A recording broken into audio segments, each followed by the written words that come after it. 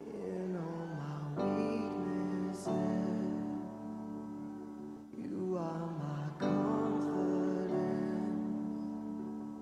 Jesus, I come. Jesus, I come.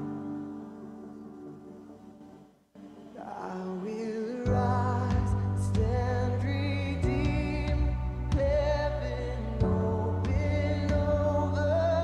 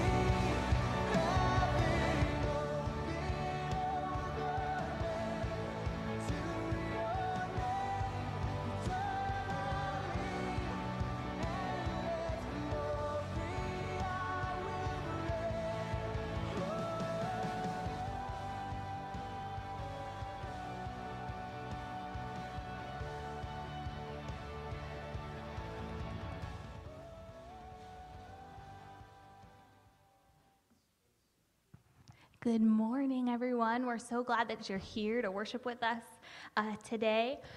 Something that we love to do before we get our time started together is we love to say the Grace Life welcome. So I'd love for you to just read along on the screen with me. You don't have to do it out loud like we do our charge, but just rest in this invitation.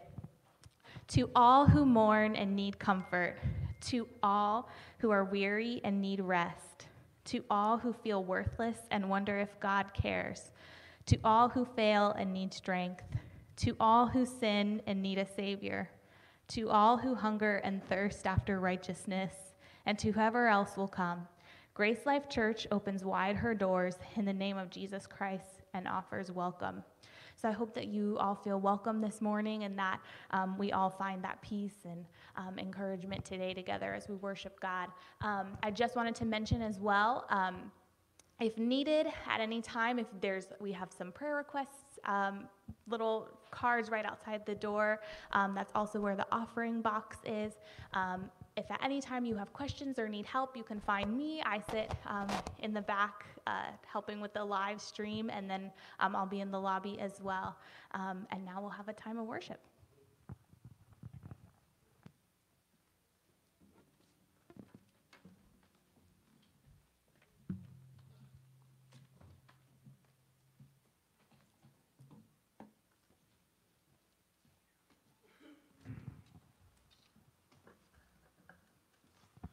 Good morning, Grace Life. How you guys doing this morning?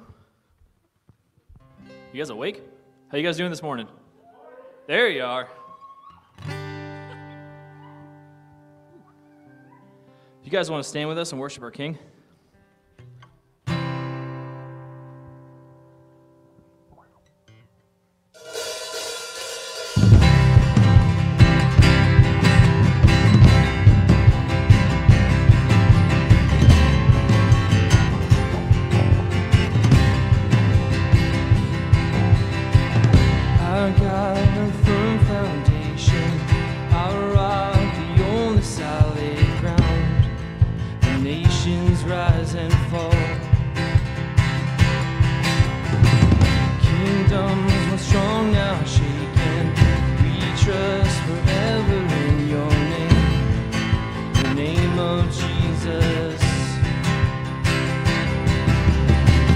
We trust the name of Jesus.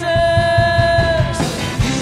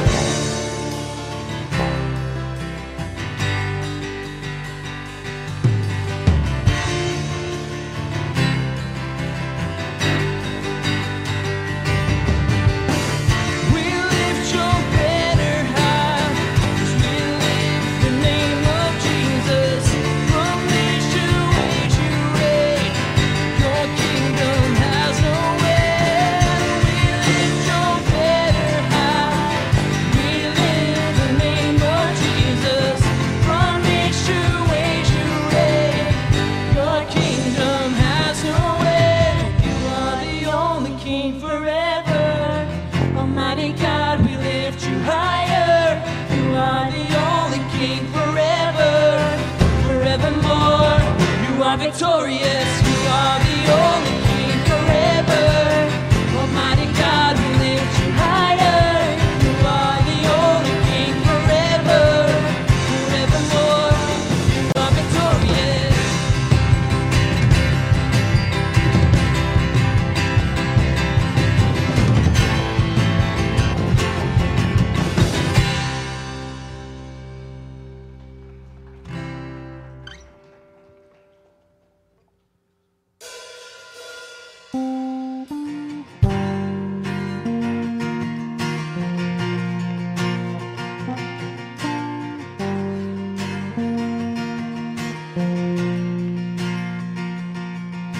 The weapon may be formed, but it won't prosper. 'Cause when the darkness falls, it won't prevail. 'Cause the God I serve knows only how to triumph. Oh, my God will never fail.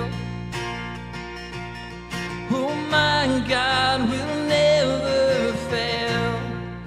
'Cause I'm gonna see your victory. I'm gonna see your victory. For the battle belongs to you, Lord. I'm gonna see your victory. I'm gonna see your victory. For the battle belongs to you, Lord.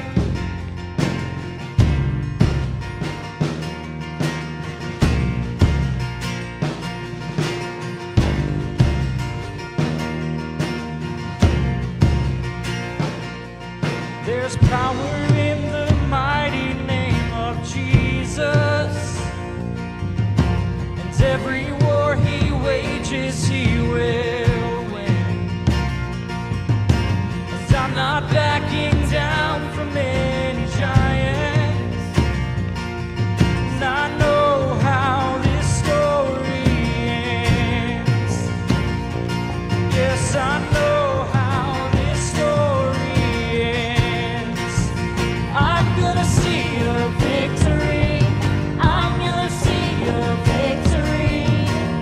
For the battle belongs to you, Lord. I'm gonna see a victory. I'm gonna see a victory. For the battle belongs to you, Lord.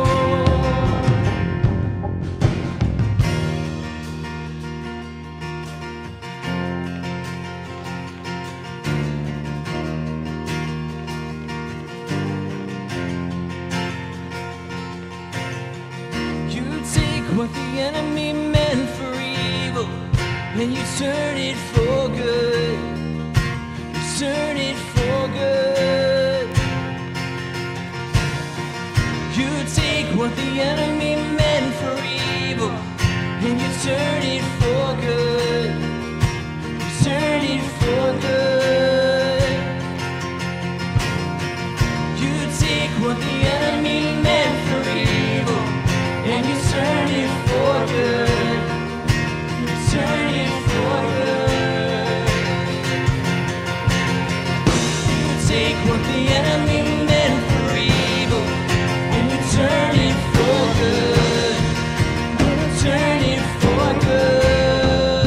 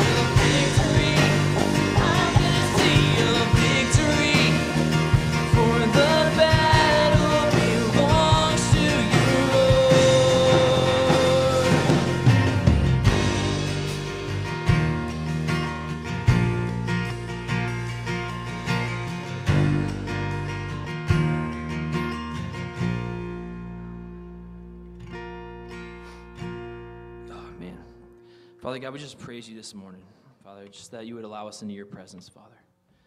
Just praise that for you for everything that you're doing within our church, Father God.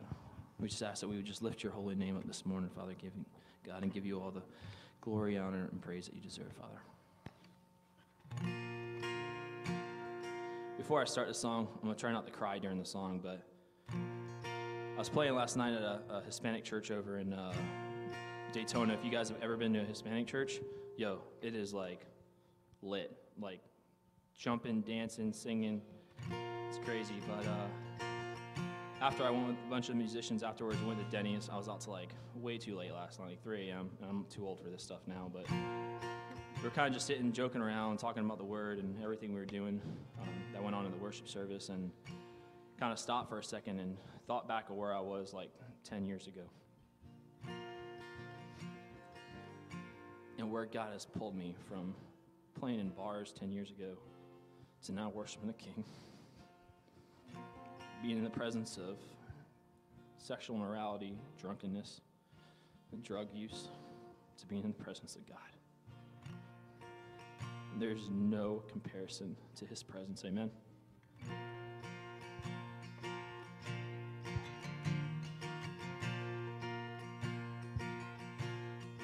Blessed assurance, Jesus is mine. No other foretaste of glory divine, heir of salvation, purchase of God, born of His, and washed in His blood. 'Cause this is my story, God, this is my song, praising my Savior all my day long. 'Cause this is my story, and this is my song, praising my Savior all the day long. Perfect submission, perfect delight, visions of rapture now burst on my sight, angels descending, bring from above, echoes of mercy, whispers of love. This is my story, this is my song, praising my Savior all the day long. This is my story, this is my song, praising my Savior all the day long. Perfect submission,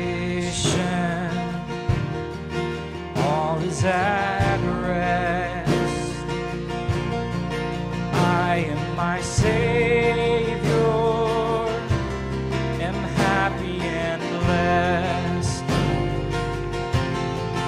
watching and waiting, looking above, filled with His goodness, lost in His love. This is my story.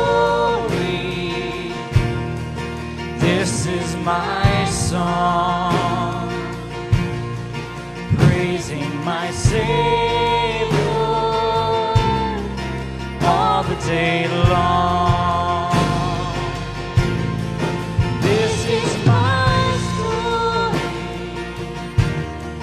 This is my song, praising my Savior all the day long. This is my story.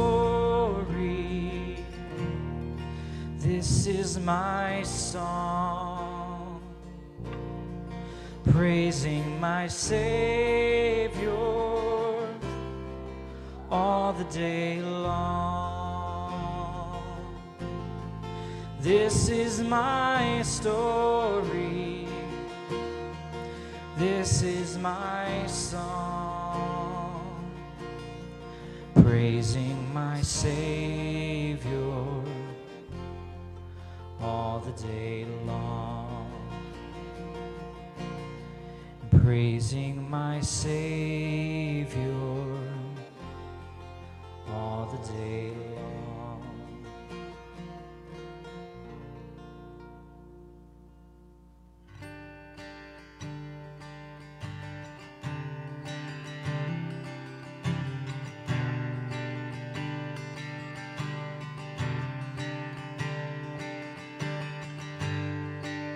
Worthy of every song we could ever sing,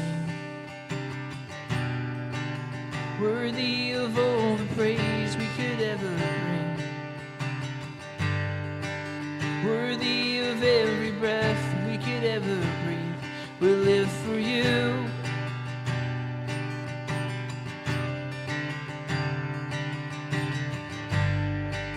Jesus, the name above every other name. Jesus, the only one who could ever save. Worthy of every breath we could ever breathe. We live for you. Oh, we live for you. And holy, there is no one like you. There is none beside you. Open up my eyes in wonder and show me who you are and fill me with your heart and lead me in your love to those around me. Worthy of every song we could ever sing, worthy of all the praise we could ever bring, worthy of every breath we could ever breathe. We live for you. Oh, we live for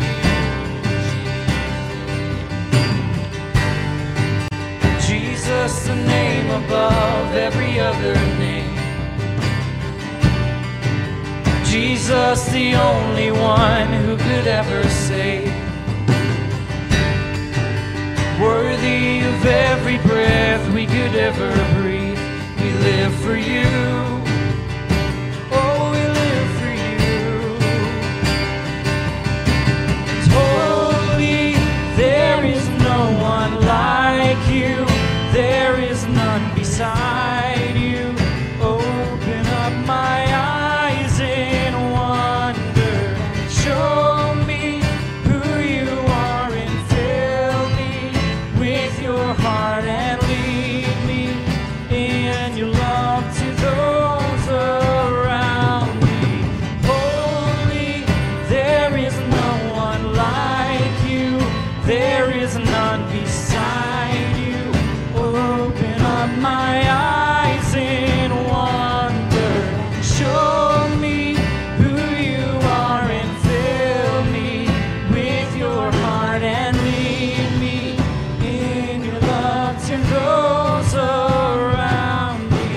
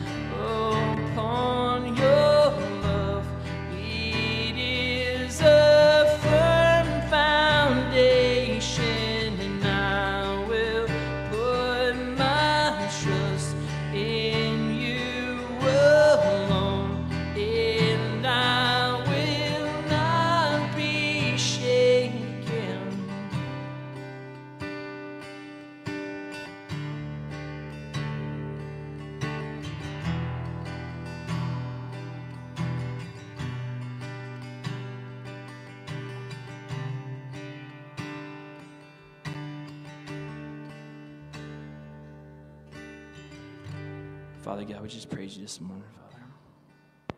We just ask that you would speak through Tommy this morning. Fill him with your Holy Spirit, Father.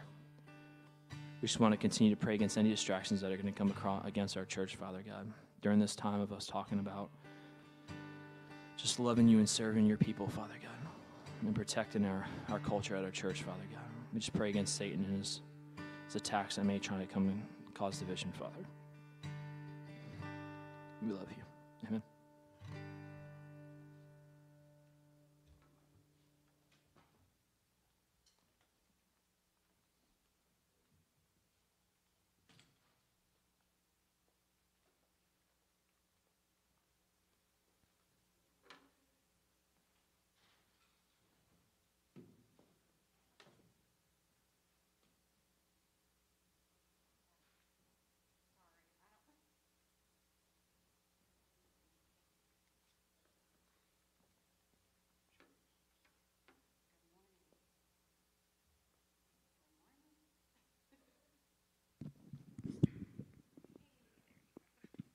All reliable right here. Come over there. Okay, good morning. I would have said I could have read it loud enough, but it's 17 verses, so I don't know about that. Our scripture for this morning is from the Gospel of John, chapter 13, verses 1 through 17. And it should be up there, I guess. I'm so used to behind. So you can read along with me there or on your device. Now, before the feast of the Passover, when Jesus knew that his hour had come to depart out of this world to the Father, having loved his own who were in the world, he loved them to the end. During supper, when the devil had already put it into the heart of Judas Iscariot, Simon's son, to betray him, Jesus, knowing that the Father had given all things into his hands, and that he had come from God and was going back to God, rose from supper. He laid aside his outer garments, and taking a towel, tied it around his waist. Then he poured water into a basin and began to wash the disciples' feet and to wipe them with the towel that was wrapped around him. He came to Simon Peter, who said to him, "Lord, do you wash my feet?" Jesus answered him, "What I am doing you do not understand now, but afterward you will understand." Peter said to him, "You shall never wash my feet." Jesus answered him, "If I do not wash you, you have no share with me." Simon Peter said to him, "Lord, not my feet only, but also my hands and my head." Jesus said to him, "The one who has bathed does not need to wash except for his feet, but is completely clean, and you are clean, but not every one of you." For he knew who was to betray him. That was why he said, "Not all of you are clean." When he had washed their feet and put on his outer garments and resumed his place, he said to them, "Do you understand what I have done to you? You call me teacher and Lord, and you are right, for so I am. If I then, your Lord and teacher, have washed your feet, you also ought to wash one another's feet. For I have given you an example that you also should do just as I have done to you. Truly, truly, I say to you, a servant is not greater than his master, nor is a messenger greater than the one who sent him. If you know these things, blessed are you if you do them. I am not speaking of all of you. I know whom I have chosen, but the scripture will be fulfilled. He who ate my bread has lifted his heel against me." I think I went too far. I'm sorry. I'll just finish it so we leave it on a note there. I am telling you this now before it takes place, that when it does take place, you may believe that I am he. Truly, truly, I say to you, whoever receives the one I send receives me, and whoever receives me receives the one who sent me. Thanks. I love that chapter, so I got carried away.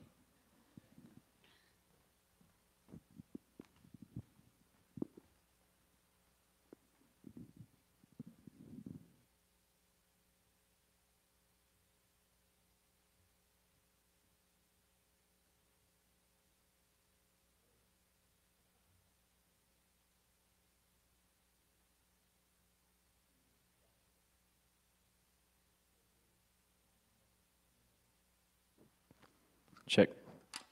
As soon as we start praying against the attacks of Satan, amen?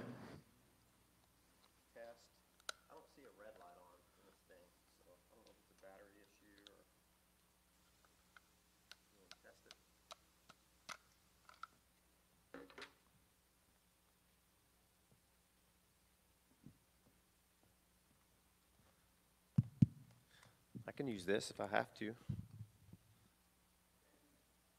but I'd rather use that. For the people that are online, we already got the camera over here, so una momenta.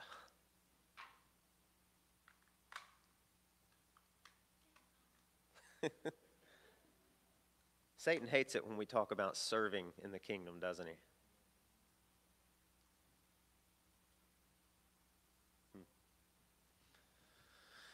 Well,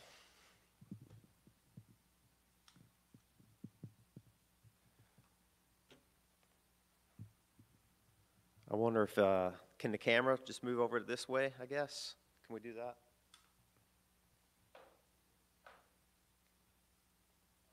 Is that okay?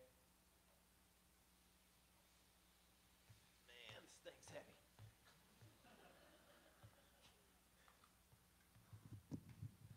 All right, I think we'll make this work this way. Well, good morning. If I have not had the pleasure of meeting you yet, my name's Tommy, and I'm the, hey, it's working.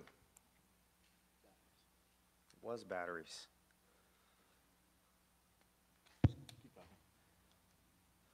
All right, so is it this one or this one? All right, I'll use this one. Thank you, TJ.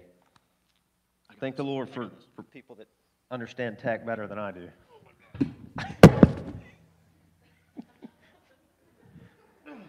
He was tired. He was out late, remember? All right. All right. Thank you. Good night. Thanks, TJ. Thank you, tech team. You know what, guys? Yeah, God for worship teams and tech people, and there's so many people, and it really plays into what I want to talk about today. There's so many people that go uncelebrated, unseen, unnoticed, unsung, that if they don't show up and do what they do, we don't have a service. We're not online. We're not able to serve the people that are at home, being safe and being wise about not coming back yet. So I just want to thank them and just pause and pray, and then we'll jump into this text. Heavenly Father, thank you for today. Thank you for the freedom we have and the privilege and the honor of gathering together as the people of God under the banner of the risen Lord Jesus Christ. And we pray your Holy Spirit would come and fill this place, would fill our hearts, would open our eyes to see the beauty and the power in this passage of who Jesus is, what his mission was, what his agenda was, and how that should be our mission and our agenda. And we should be characterized by humble, Christ-like service to others, those who don't deserve it, even those who are our enemies, Lord. You demonstrated that in the upper room. Help us to see that and believe that and be liberated and empowered by it, Lord, to be motivated by it. By your love, that's what motivates us. And I pray, as TJ did, you would remove anything that would distract or hinder this today. Be with those in the south that have just been ravaged by the Hurricane Laura sweeping through. Be with Ken and with Fran and with Steve, 3 of our members, Lord, who have gone down to do hurricane relief this week. Keep them safe. Help them to be witnesses and ambassadors for you as they serve others, Lord, in your name. And be with the political upheaval, Lord. It's an election year, and it seems like every time we look at the news or read an article, Lord, there's just more upheaval and more conflict and more anger and misunderstanding and diverse opinions and confusion. And just help us, Lord, to be salt and light and to stand out and be distinct and point to you as the solution to everything. We pray these things in Christ's name. Amen. Well, you can keep your Bibles open to John chapter 13. Charles Marsh wrote a biography of a man you've probably heard of. His name was Dietrich Bonhoeffer, and he was a pastor in Germany at the height of Hitler and his cruel, tyrannic rule there. And his biographer wrote a book called Strange Glory, and in that book there's this really powerful scene with Dietrich Bonhoeffer at the center of it. The year is 1935. Germany is under the tyranny of Hitler, and he is forming an army that's fashioned by hate, by cruelty, by murder, by death, by intimidation. All the young men that signed up under him were intimidated to do that, and then there was a sense of pride and loyalty, false loyalty they felt toward him. And he's amassing and building this massive army. And he's gaining more and more control. He has put his foot in the door of the German church. He's commanded that they remove the Old Testament from their scriptures. He's commanded that they not allow non-Aryan clergy and even members to be a part of that church. How crazy was that? I think we forget, he was slaughtering 6 million Jews, which was bad enough in and of itself, but all the other things going on underneath that with the church. And pastors were afraid, and they were vacillating and compromising. And Bonhoeffer, who was in America, came back. He couldn't stand the thought of not serving his country and the Christian church when they needed him the most. And he came back, and he agreed in 1935, when he saw how formidable the training was of Hitler, that the church needed help. The church needed to be trained too. And so he agreed to lead this small, ragtag group of pastors in an underground seminary to train them up. In 1935, he agreed to do that. It was going to be a small, humble, secret group of men in a town called Finkenwald. Now here's Dietrich Bonhoeffer. He's this giant of an intellect. He got his doctorate in theology when he was 21. I was still watching Scooby-Doo Saturday morning. He was getting his doctorate, just to put that in perspective. And he got his doctorate, and he was invited to go and teach and write at seminaries in the United States where he was safe. And instead, he threw all of that away, and he said, I'm going to where the need is the greatest. And he devoted himself, threw himself at serving this young, ragtag group of men who needed training. And his vision for that training was to match belief with practice. Does that sound familiar? That's what this series is all about. Culture. There's the gospel doctrine, the theology that comes down vertically, and it beautifies our relationships within the church horizontally. So belief that matches practice. That's what he wanted to do at that seminary, and he did do that. It was super intense. He wanted to train up disciples whose faithfulness to Jesus Christ, despite the cost, would match that of the Third Reich to Hitler and surpass that. But people thought he was too intense. They thought Bonhoeffer he's super spiritual and he's overdoing it. He's going to wear these guys out. This is crazy. Nobody's ever done anything like this. Well, one of his good friends actually was so convinced that he was over-spiritualizing this that he came to visit. From a long distance, he came. And he saw Dietrich Bonhoeffer. He stayed there, and Bonhoeffer early in the morning woke up. He said, I want to take you on a trip. He said, we're going to go on a rowing trip down the river. And he got in their boat, and they rowed down, and he crossed the river, and he got on the other side, and he took his friend up on the banks of that river. And there together, they overlooked Hitler down in this field training his army.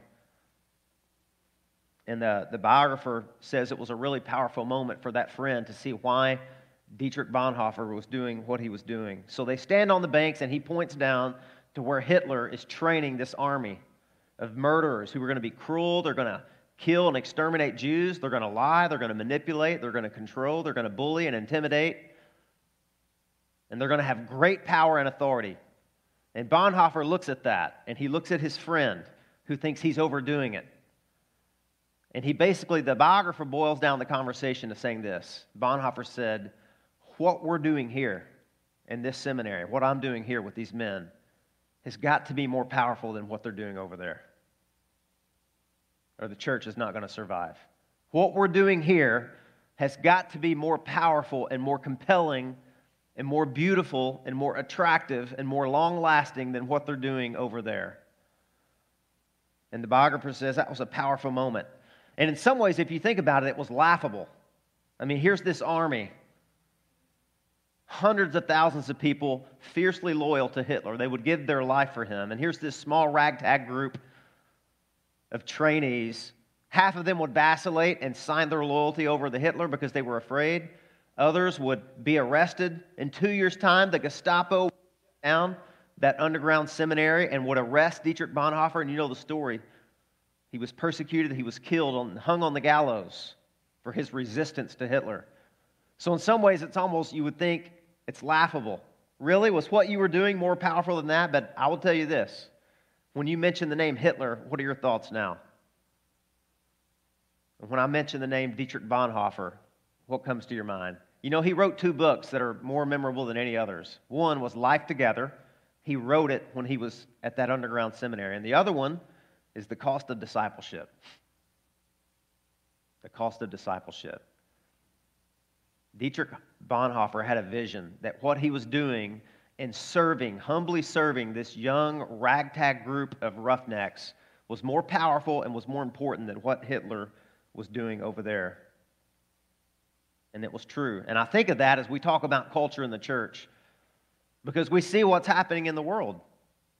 And we see what stands out to people, what's important to people, how they view themselves and their place in the world, amassing more power, more authority, climbing the ladder, using people. It's basically a system of consumerism. We're trained at a very early age to be consumers, to just use the system, to use people. Whoever gets in the way, you got to make your way to the top. And I believe the Bible is really telling us what Bonhoeffer was telling his friend. What we're doing in here has got to be more powerful than what they're doing out there. And I believe that was what Jesus saw was at stake in the upper room when he's talking to his disciples here. How do we do that? Hitler's not pressuring us, but the Bible says we have the devil, we have the flesh, and we have the world. And don't you feel it? Don't you feel the battle? Don't you feel the war being waged in your own members? If what we're going to do in here is going to be more powerful than what's going on out there, then it has to be different than what's going on out there. It's got to be different. It's got to be in stark contrast. And that is the kingdom of God. When Jesus talked about the kingdom, it was an upside-down kingdom. It was a counterintuitive kingdom. The way up is where? Down. And you receive by giving. And you live by dying. And you're blessed by giving yourself away. And here's a big one. You lead by serving. You lead by serving. And friends, I want to tell you something. Leading, or you could say ruling, or having authority, having position, and serving, those two things, the world gives you a false dichotomy. They say those two things cannot coexist. You either lead or you serve, but you don't do both. But Jesus says, no, you must do both. A leader is a servant leader. That's what constituted Jesus' entire life and his entire ministry.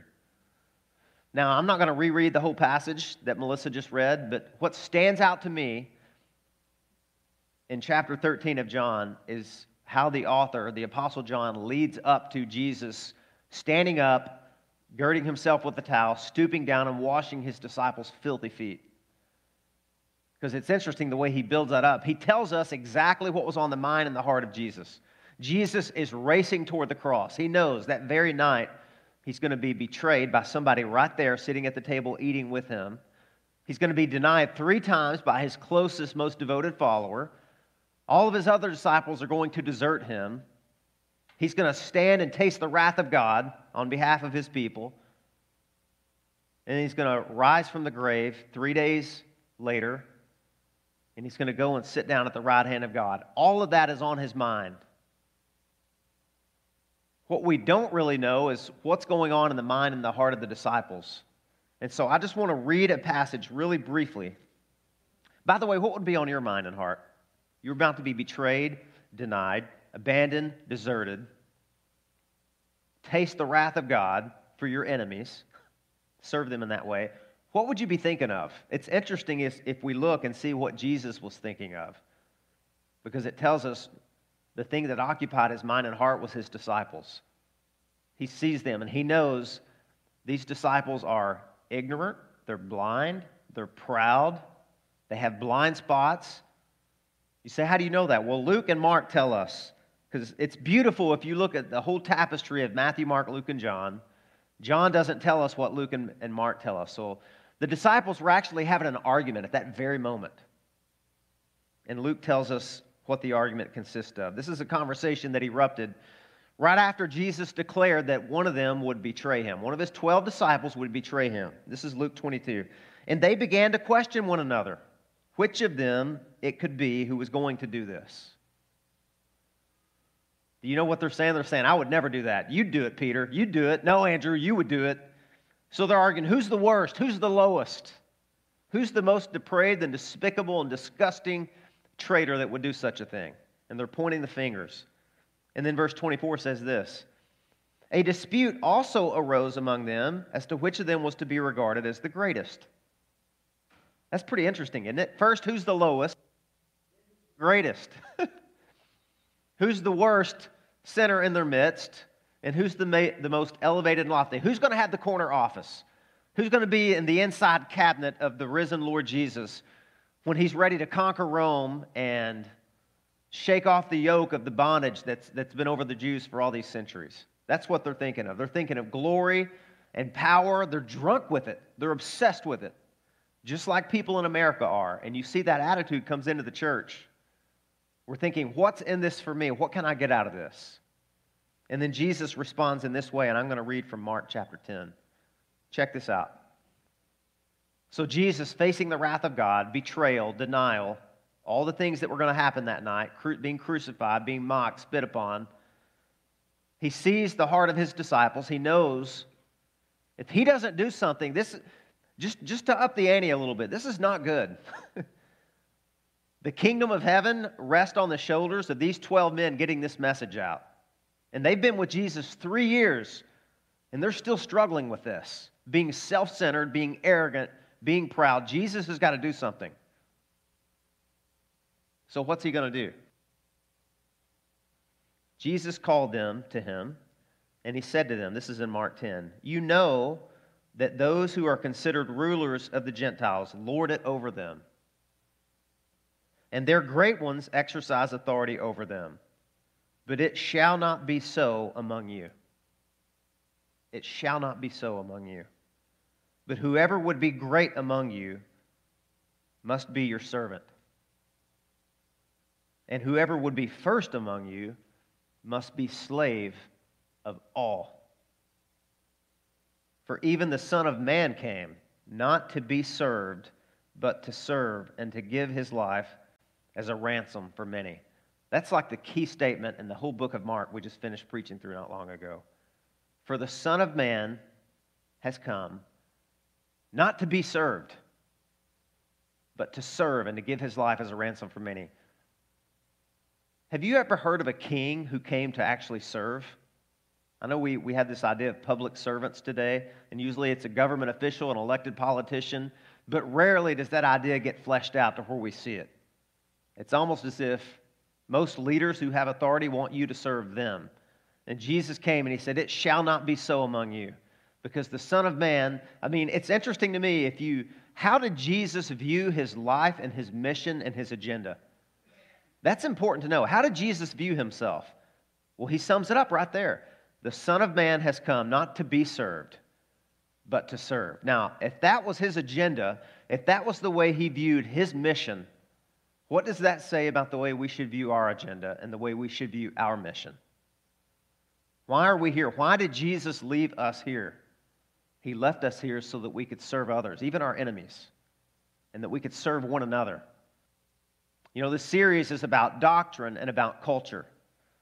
And the doctrine that we see in the upper room is when Jesus stooped and he began to wash his disciples' feet, starting with Peter. And Peter said, no, you're not going to wash my feet. And you remember what Jesus said? He said, Peter, if I don't do this, you will not have any part with me. That word for part, it means you're not going to be united to me. You don't have a share with me. You're not going to be a part of my kingdom if you don't let me serve you. Because, Peter, you don't understand, I have to serve you. In order for you to be right with God, God has to send his Son to stoop and humble himself and condescend and to serve you. Well, to what extent? Well, Mark just told us. To give his life a ransom. So here's the doctrine. Jesus came to serve us. That's the doctrine. That's the example. That's the picture in John 13.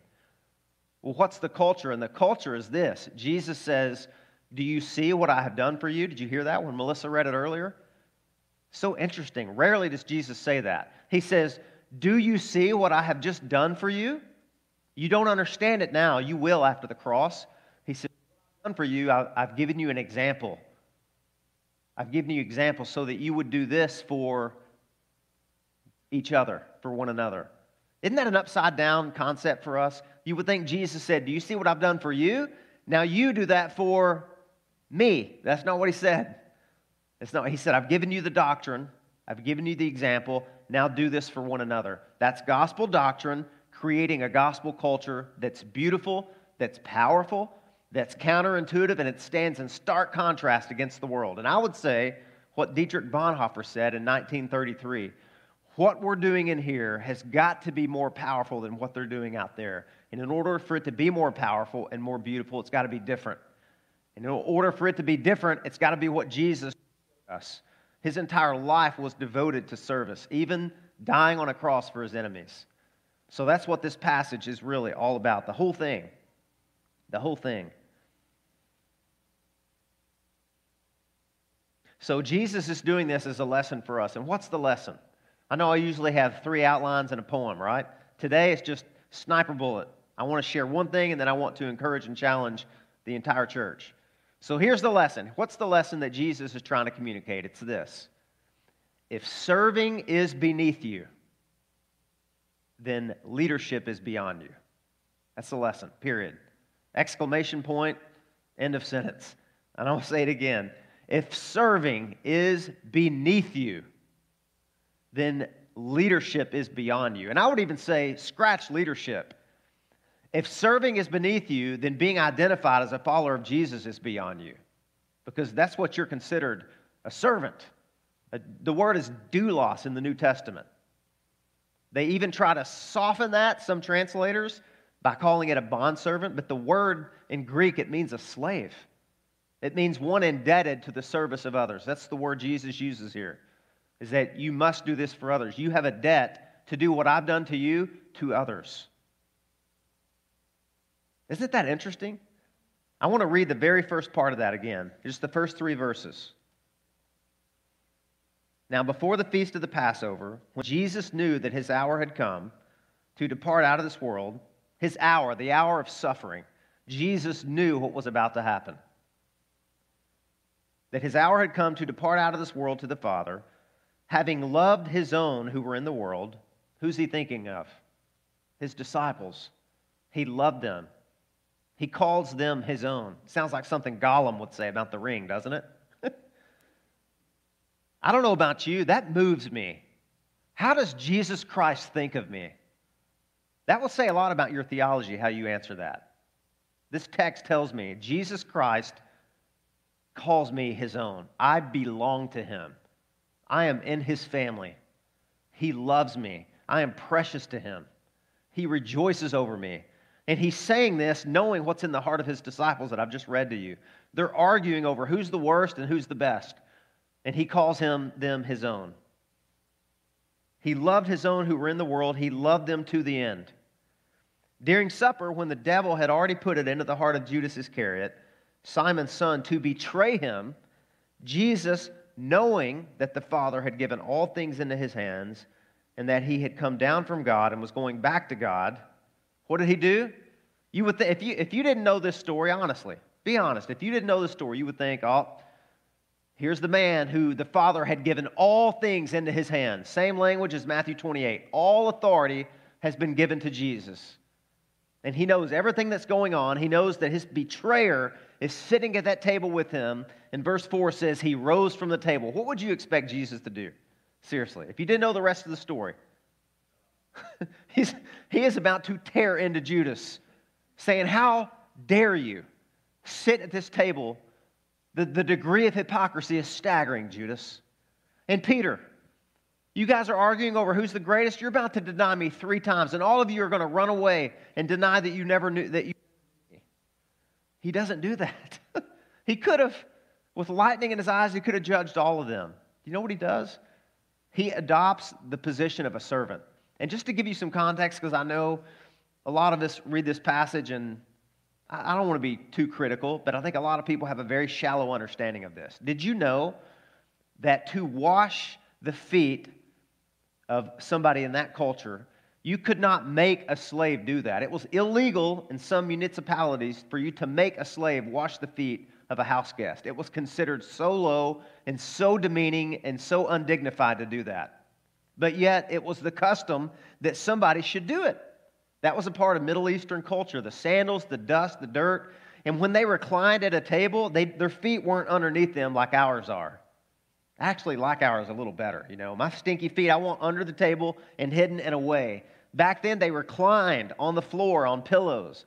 So if you were eating, you know, you're eating your pizza and somebody's nasty feet are right next to you. Nasty feet, gross. They didn't have pedicurists back then or any of that stuff, right? And so everyone is eating dinner. The meal is almost, and Jesus has let the whole evening go, and nobody has done what should have been done. Nobody has stooped to wash anybody else's feet. And Jesus has watched that, and he's taken note of that. But it's got to be done. It should have been done. Jesus just didn't say, gee, what illustration can I use to help people know Jesus was doing something that should have been done and needed to be done, but that everyone else thought was beneath them. But it wasn't beneath him. So he did it. He was paying attention. This reminds me of a favorite story of Reagan, who was the president. He was the governor of California a long time ago. And there's a famous story about him.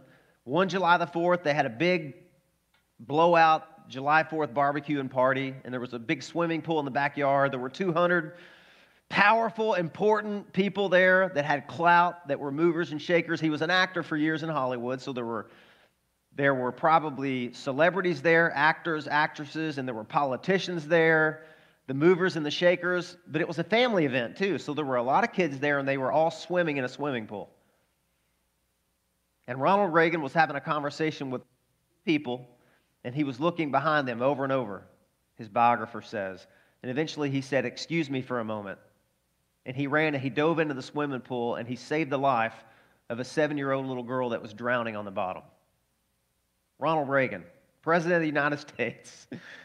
He dives into the swimming pool and rescues a 7-year-old girl. Why? Because it needed to be done, and nobody else was doing it. There were 200 politicians and celebrities and powerful people and movers. They were probably having deals in the back room, you know, and even the girl's parents weren't paying attention. Ronald Reagan was paying attention to what was going on. And in his suit and tie, he dove in the swimming pool and picked this 7-year-old girl up named Alicia, and he rescued her. Nobody was paying attention to these kids. It was the last thing on their mind. But he was. And that's what serving is. We're paying attention to things going on around us, needs that have to be met, things that have to be done. It's the upside-down kingdom, and we're not waiting to see who will do it. We take that upon ourselves. That's what being a servant is. If Jesus viewed his mission and his life that way, what does that say about the way we should view our mission in our life and what agenda we should adopt for ourselves? If serving is beneath you, then leading is beyond you, and you are putting yourself at odds with the Son of God who came to serve. The ruler who came to serve. What a dichotomy is that? How counterintuitive is that? I would imagine if most 21st century Americans didn't know a thing about who Jesus was, and you could somehow make that room materialize and everyone be there and say, "Hey, walk in that room and tell me who's in charge there." And they would walk in and see Jesus stooping, washing the feet of his protesting disciples. And they would say, "Well, I can tell you who's not in charge. Probably not that guy." They're like, "No, actually, he's the leader." That's God, actually. You know, it wasn't like God's to wash the feet of their enemies. That didn't happen very often. In fact, I read nowhere in Jewish or Greco-Roman literature can you ever find a superior stooping to wash the feet of an inferior. Nowhere. Even in the life of peers, rarely was that done. I mean, the disciples were not about to wash one another's feet. Why? They were arguing over who was the greatest. That's a really good way to lose the argument. Argue for who's the greatest as you're washing somebody's feet, but that's precisely what Jesus did because he wasn't there to win an argument.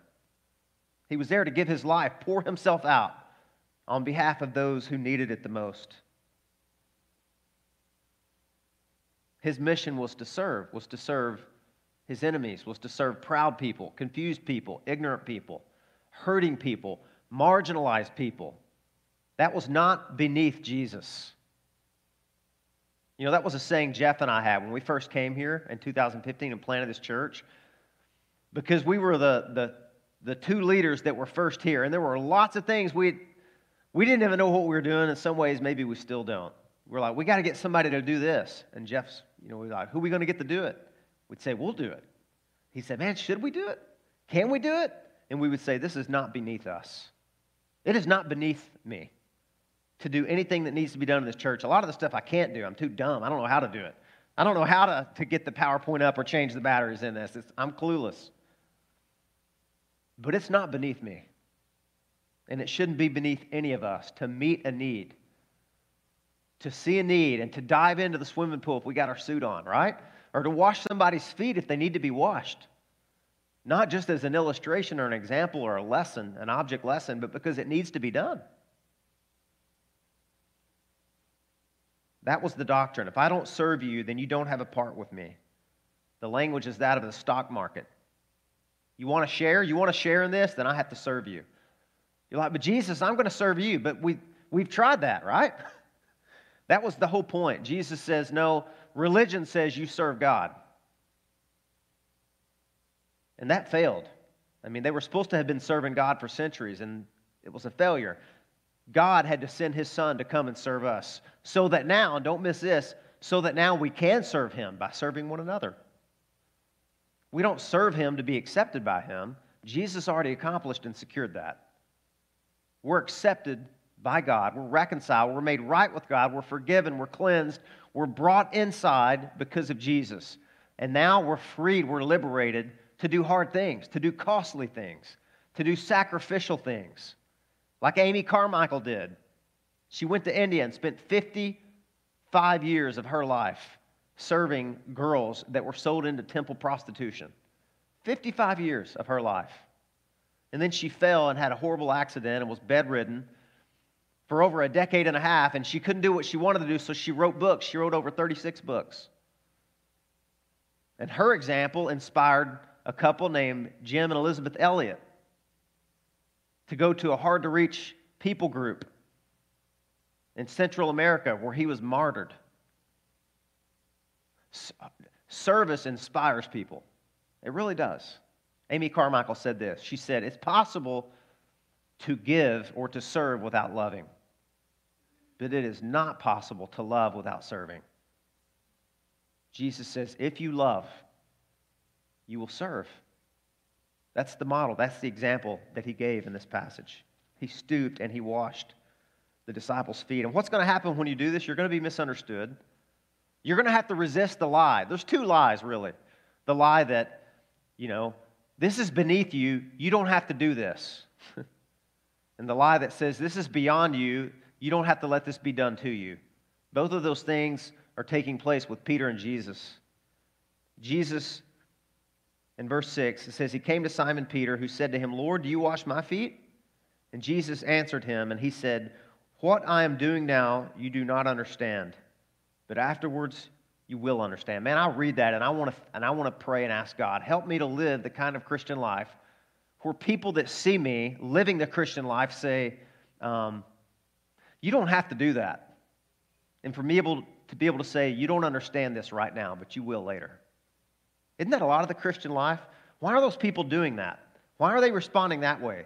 You don't understand this right now, but hopefully God will open your eyes and you'll see later the power in this, the beauty in this, how Christ-like this is. He's saying, if I don't serve you, you don't have a part with me, Peter. This is the culture. This is a culture that I think is really hard for churches because it's such an upstream fight against what the world is showing us. There's this idea of consumerism.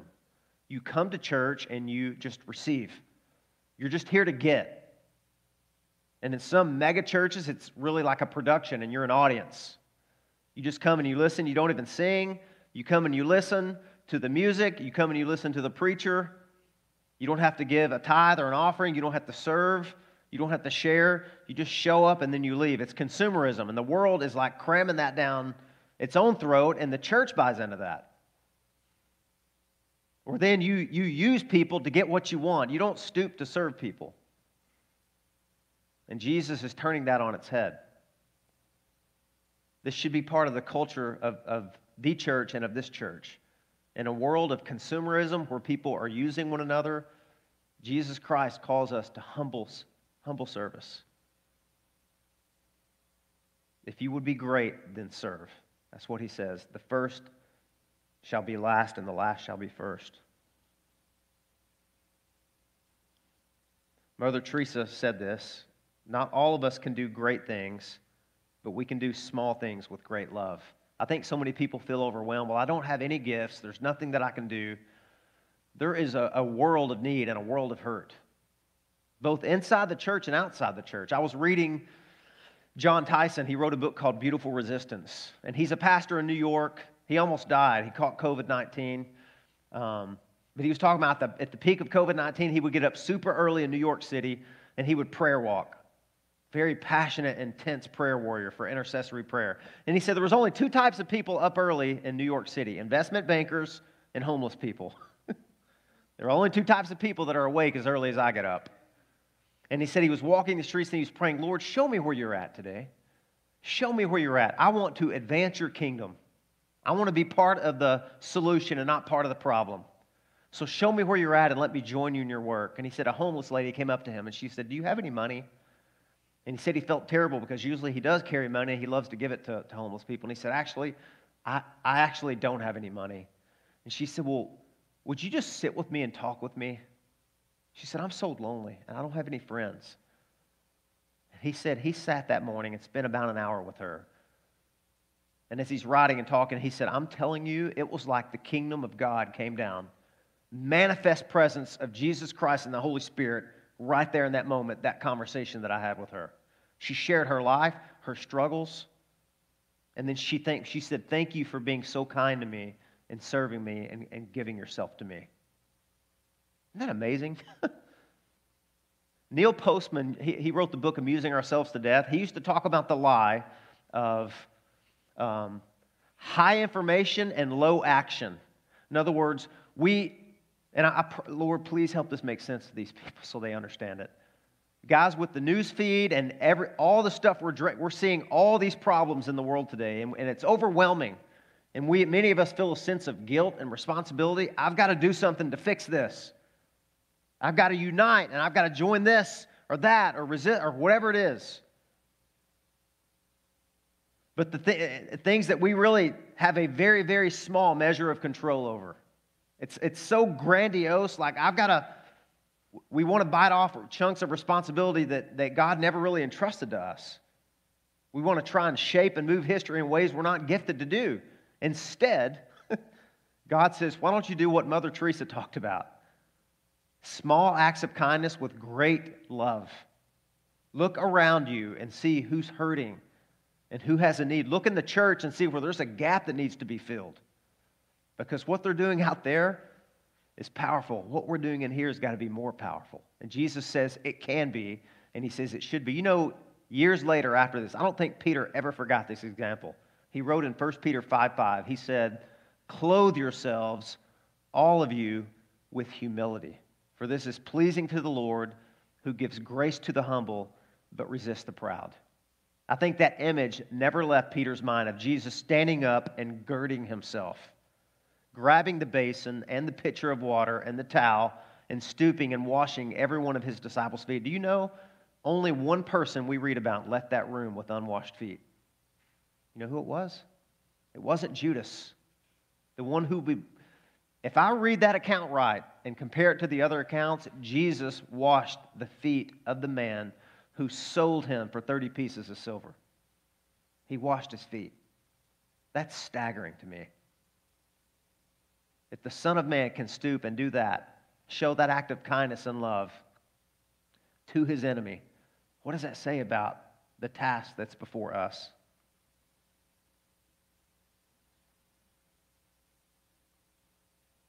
One of my favorite quotes by Elizabeth Elliot, I hope I get this right.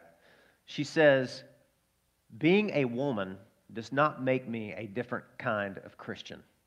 She was combating a lot of false teaching in her day.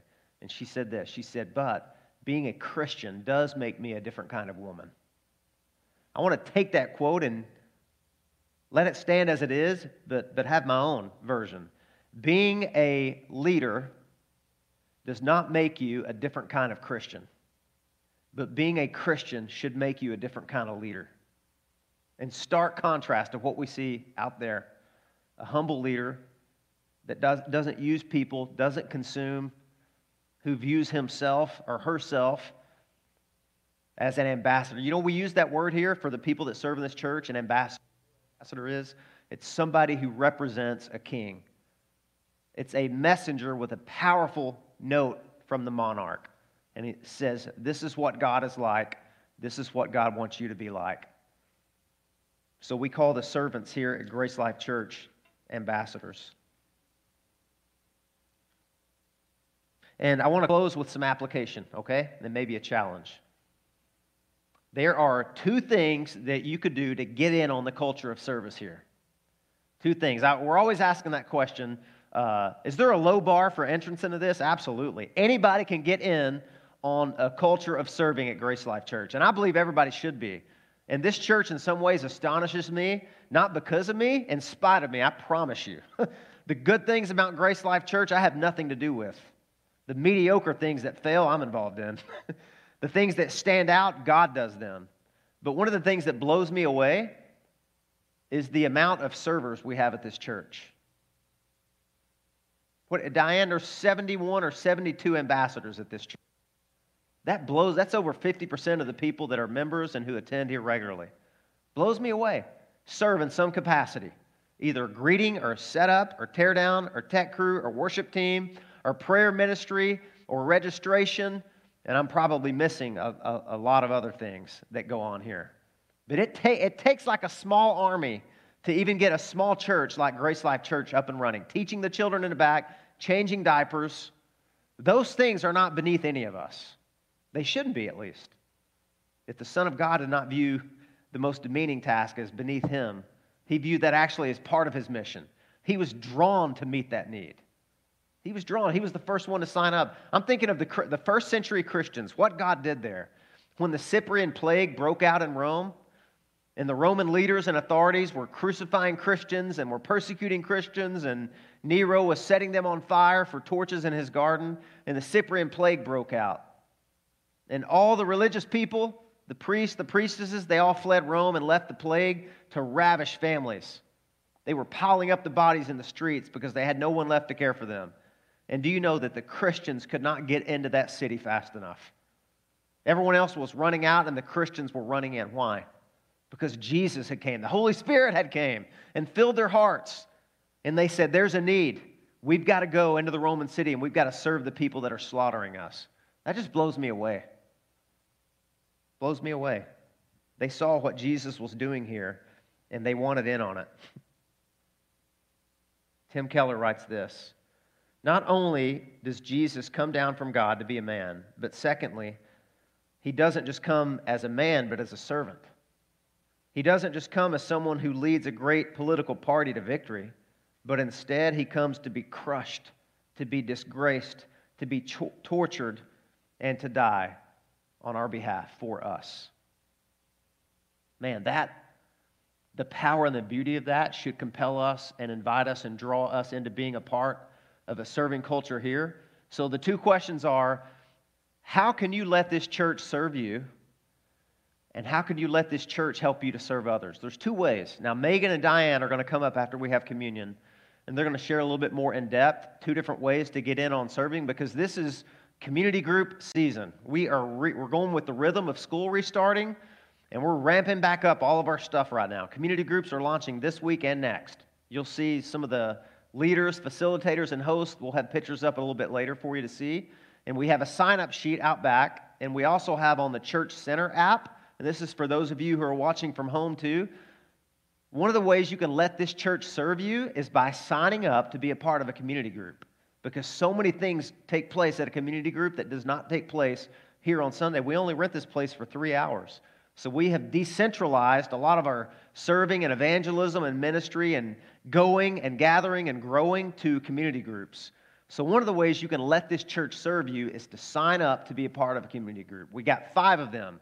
One of them meets via Zoom for people that can't meet in person yet, and the other 4 meet, I think, in Orange City, in DeLand, and in Deltona, and another one in East and West DeLand.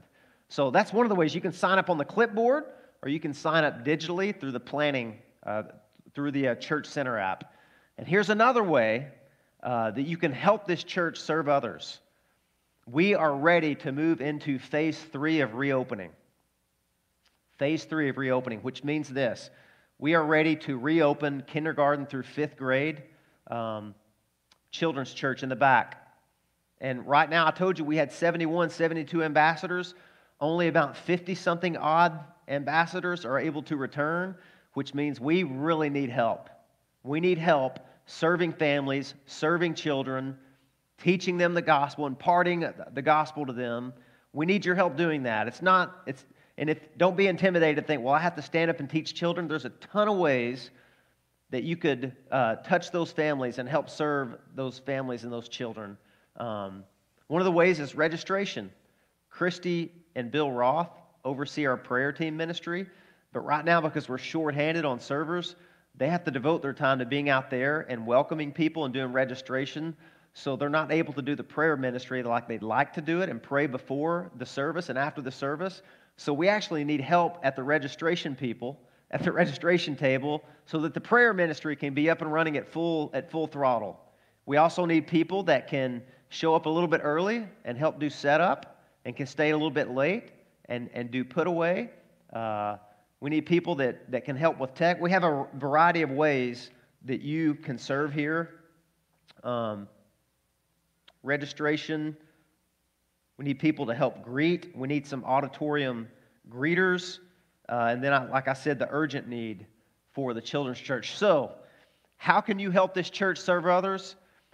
You can email Diane or Megan, contact@gracelifechurch.com or serving@gracelifechurch.com, or you can go on the Church Center app and you can sign up to serve, to be an ambassador, and you'll get an email. We've made it as easy as we can for you to get in on this. So how can you let this church serve you? Join a community group. How can you help this church to serve others? Sign up for helping be an ambassador in some role or some function at this church. And hopefully, I think the 3rd week is what we're planning to do in September. We can open back up K through 5th grade, and we can continue to serve in a way that's going to be helpful. So, well, listen, as we close out this service with communion, it's very fitting that we would use this chapter because that was the Passover feast. That was Jesus showing how God has come to pay the ultimate penalty for our sin and to be crushed on our behalf and to shed his blood as atonement for us to be cleansed and to be forgiven. So I'm going to pause and pray and ask our servers to prepare to come and serve us communion and ask you to prepare your heart. And would you do that now with me? Heavenly Father, thank you so much for this powerful passage, for the picture we see here of the Son of God coming and not thinking this was beneath his dignity. You condescended in an unspeakable act, Lord, of humility. And you became a human being. And you became a servant. And you became a servant who stooped to serve others, including your enemies, including those who would betray you and fail you and sin against you. And that's all of us, Lord. I know mighty cathedrals have been built where these disciples were painted with halos above their head. And Lord, soon after this, you would send the Holy Spirit and these men would be changed. But they suffered from the same issues we suffer from, Lord. Weakness and fear and laziness. And we need your help, just as they did. We need that same Spirit to come and fill us. We need the same message of the gospel to penetrate our hearts, Lord, and to galvanize us, and to liberate us, and to free us, and to give us courage and faith where it's lacking. What we do in here, Lord, make it more powerful than what's going on out there. And it's going to be an upside-down kingdom, Lord. It's going to be counterintuitive. Help us to do that and prepare our hearts to receive communion. In Jesus' name we pray. Amen. Well, as our worship team plays, just want to remind everybody what communion is. This is a powerful picture of what Jesus came to do on our behalf. And I'm going to read from 1 Corinthians chapter 11. This is what the Apostle Paul said about the night that we read earlier from John 13. He says, I received from the Lord what I also delivered to you, that the Lord Jesus, on the night when he was betrayed, took bread, and when he had given thanks, he broke it and said, this is my body, which is for you. Do this in remembrance of me. In the same way also he took the cup after supper, saying, this cup is the new covenant in my blood. Do this as often as you drink it in remembrance of me. For as often as you eat this bread and drink the cup, you proclaim the Lord's death until he comes. So the Apostle Paul is telling us this is a remembrance of the gospel. This is reminding ourselves what the mission and the accomplishment of the life and death and resurrection of Jesus Christ was. He came and he poured himself out literally as a drink offering. He poured himself out as a sacrifice on our behalf. And we forget that. We forget that every day of our lives. And God understands our forgetfulness, our gospel amnesia, and he gave us visible pictorial reminders. This is a sermon that we're preaching to ourselves every time we do it on the first Sunday. And it's a little bit different right now during COVID-19. We have these little peel-off things, so it's safe and it's been sanitized, so that's hopefully not going to be a concern to anybody. But this in no way makes you a Christian. This is for people who have already been cleansed by the blood of Jesus. And if you have not repented of your sins and trusted Christ, then I would plead with you, instead of receiving communion today, receive Christ into your heart. Ask him to forgive you, to cleanse you, to make you acceptable to him. That's what Jesus came to do. So as our servers come now, our ambassadors, and distribute this, you can hold on to it, and I'll be reading some scriptures for you to reflect on and meditate on, and then we'll partake of this together.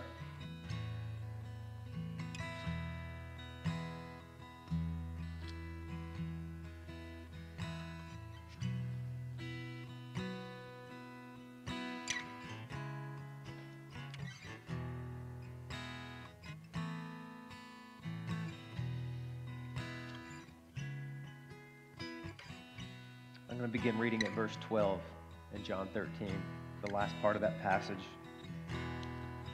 When he had washed their feet and put on his outer garments and resumed his place, he said to them, do you understand what I have done to you? You call me teacher and Lord, and you are right, for so I am. If I then, your Lord and teacher, have washed your feet, you also ought to wash one another's feet. For I have given you an example that you should do just as I have done to you. Truly, truly, I say to you, a servant is not greater than his master, nor is a messenger greater than the one who sent him. If you know these things, blessed are you if you do them. It's amazing. Not only is this a call to serve, but Jesus is saying this is the blessed life. I think so many people are grasping for a fulfilling and a rewarding and a meaningful life, and they've been taught the lie of Satan, that you get that by using others and by seeking importance and by pursuing yourself. And Jesus says the blessed life is serving others. His life was blessed, and his entire life was devoted to serving others, to the extent that he gave himself on the cross. The Son of Man has come not to be served, but to serve and to give his life as a ransom for many. And then he says in verse 18, I am not speaking of all of you. I know whom I have chosen, but the scripture will be fulfilled. He who ate my bread has lifted his heel against me. I am telling you this now before it takes place, so that when it does take place, you may believe that I am he. Truly I say to you, whoever receives the one I sent receives me, and whoever receives me receives the one who sent me. Have you received Christ? Are you reminding yourself that the only way that you are acceptable to God is because of Christ, not your own efforts? As earnest as they are, they're flawed. And Jesus has to even cleanse, and purify our prayers and our acts of service, but they please Him when we do them. I'm going to read one more passage that I always read when we take communion together. This is Romans chapter 8. The very first part of it and the very last, and then we'll have communion. There is therefore now no condemnation for those who are in Christ Jesus. Just let that sit in your mind and your heart for a minute. If you are in Christ this morning, my friends, I have good news for you. There is no condemnation to you at all. You stand freed, liberated, cleansed, pardoned, innocent, righteous, and justified. You belong to Jesus. You don't have to do anything to make yourself more presentable to Him. He has done everything. There's nothing you could ever do to make God love you more than He does right now because of Christ. Is that good news?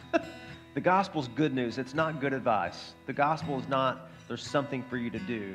The gospel is something has been done for you as a gift. And in the last part of Romans 8 says this: what shall we say then to these things? If God is for us, who can be against us? He who did not spare His own Son, but gave Him up for us all, how will He not also with Him graciously give us all things? Who shall bring any charge against God's elect? It is God who justifies. Who is to condemn? Christ Jesus is the one who died, more than that, who was raised, who is at the right hand of God, who indeed is interceding for us. Who shall separate us from the love of God, of Christ? Shall tribulation or distress or persecution or famine or nakedness or danger or sword? No.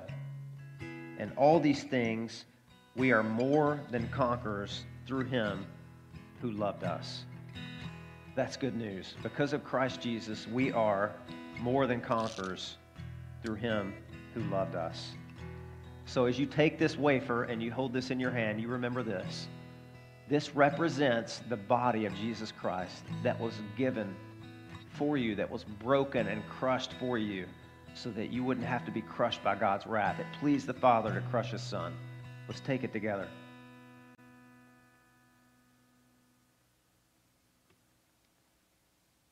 And as you take this juice and you drink this, remember, this was the blood of Jesus Christ.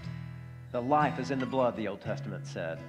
And Jesus had to shed His blood because sin has to be atoned. And the only way that sin can be atoned for is by death and by blood and by a substitute. So this is the lamb of the blood of the Lamb who was sent to take away the sins of the world, our sacrificial substitute lamb. Let's drink it together. Would you pray with me? Lord Jesus, thank you so much for the gift of grace and forgiveness, for this amazing church that you have created, Lord. This is we are in Christ. We belong to you. We are precious to you. We are your own. I pray that you would fill us with love today, with a sense of overwhelming conviction, Lord, that we belong to you and that we have assurance. And may that liberate us and galvanize us and free us to serve others, Lord, around us, out there and in here in the church. Help us to get in on this, Lord, and even resemble more of our Savior when we do. We pray these things in Jesus' name. Amen. All right, servants, you can take your seat. And just a couple of things. We're going to sing a hymn because the Bible says when they were done in the upper room, they crossed the river and they sang a hymn together.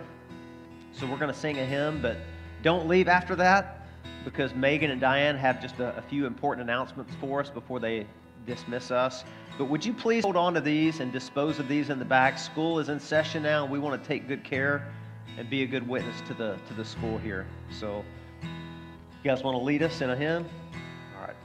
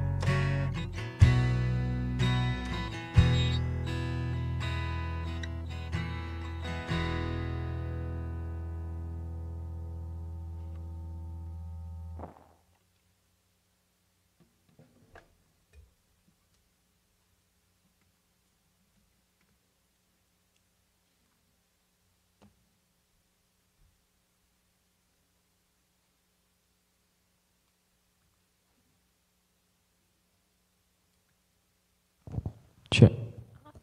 Praise God. Thank you. All right. We're going to tag team announcements today. The first thing that I just wanted to remind you about was that the Re-Storied support group for women who may have been victims of or were victims of abuse or trauma is starting this week on Thursday, and it's a 10-week group. There are still a couple of spots left for that, so if you know somebody or that's something that you would like to participate in, you can go to our website, gracelifeflorida.com/counseling, and Melissa has an awesome link that you can get all registered there. It's right there on our page. And then the next thing that we wanted to kind of touch on in depth that Tommy had mentioned was community groups. And Diane Hendricks, who many of you know is also my mom, so I'm not going to refer to her as Diane. She's going to kind of walk through each area so that you can put a face to that community group. There we have facilitators, we have co-facilitators, and there's host homes and a co-host home. So kind of tag teaming in community groups too. So I'm going to hand that over and let her talk about that. Okay, I'm really excited. As I looked at all of the people who signed up to serve, I was like, oh, I want to be in their group, and I want to be in their group, but I can't be in every single one. But I'm just really excited to share with you who will be leading this year's community groups. For our Deltona group, the facilitator will be Sam. Sam, how do you pronounce your name? Where are you? Mahalik. I didn't want to mess it up. Sam Mahalik is our facilitator for that group. Cliff Patterson, our elder, is co-facilitator for that group. Aaliyah Gonzalez, and as well as the Padillas will be the host homes. They'll alternate every other month, and so just to share, I don't want to call it a burden, but share the joy, right? Share the joy of being able to open up their homes. Then we have the Orange City group. We have Bill and Christy Roth, who are the facilitators, and as well as the host home. And then also Bobby Mitchell, who is co-facilitator and co-host home there in Orange City. And that one's, let me back up a little bit though. The Deltona group is meeting on Wednesday evenings from 6:30 to 8:30. That's important that you know that. And then the Orange City group is meeting on Friday nights from 7 to 9. Then we'll have our Southeast DeLand group. Facilitator, Steve Ekman, co-facilitator, Jason Umberger, and Jason is also the host home. And then the co-host home is Wendy and Mark Hart. They're in the back. They serve communion today. We didn't get their picture up there in time, but come see me and I can introduce you to them if that's the place where you would choose. And then the Southwest DeLand. Oh, thank you. See, this is why we need both. We have so much going on right now, which is awesome. I love it. But two are better than one, right? They can help each other in everything they do. So they're meeting on Wednesdays at 6:30 as well, 6:30 to 8. So that's an hour-and-a-half group. If you're, thinking about, okay, this is the amount of time I have. This is the day of the week that I'm available. There are different options. We really want to just kind of strip away any obstacles from getting you into a group.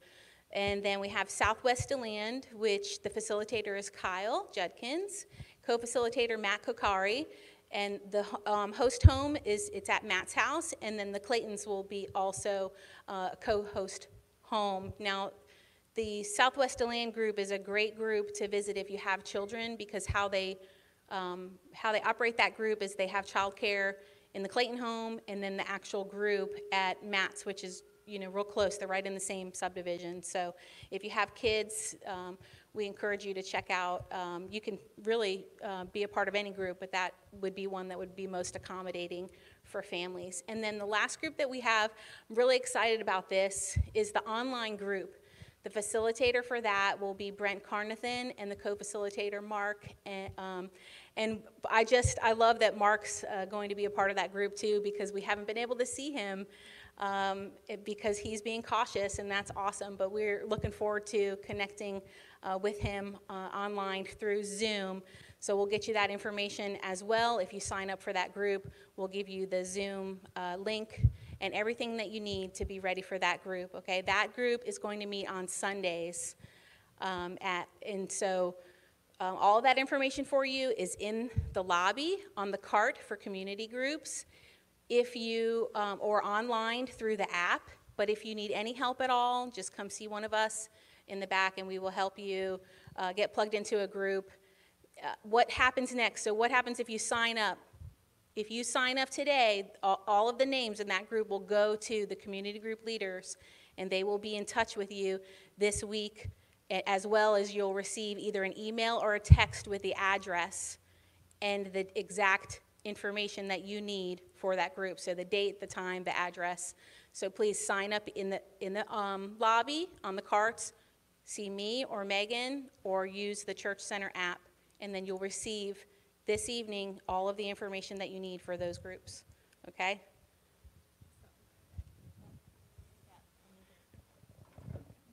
We can share.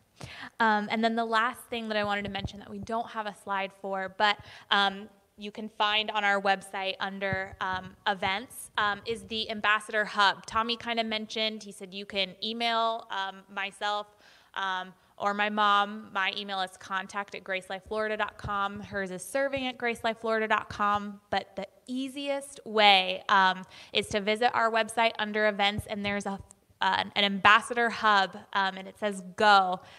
You can fill out a form, and it has every single area of ministry listed, and you can check one, you can check multiple that you're interested in, that you can find out more information about. And it's all right there, which is a super simple way to get connected or to learn more information about how you can serve. But I thought I should mention as well that if you're wondering how the rhythm of serving works, the majority of our ambassadors serve 2 weeks on and 4 weeks off. We feel that it's super important that you still get an opportunity to worship consistently, and that you're not disconnected from our time together here.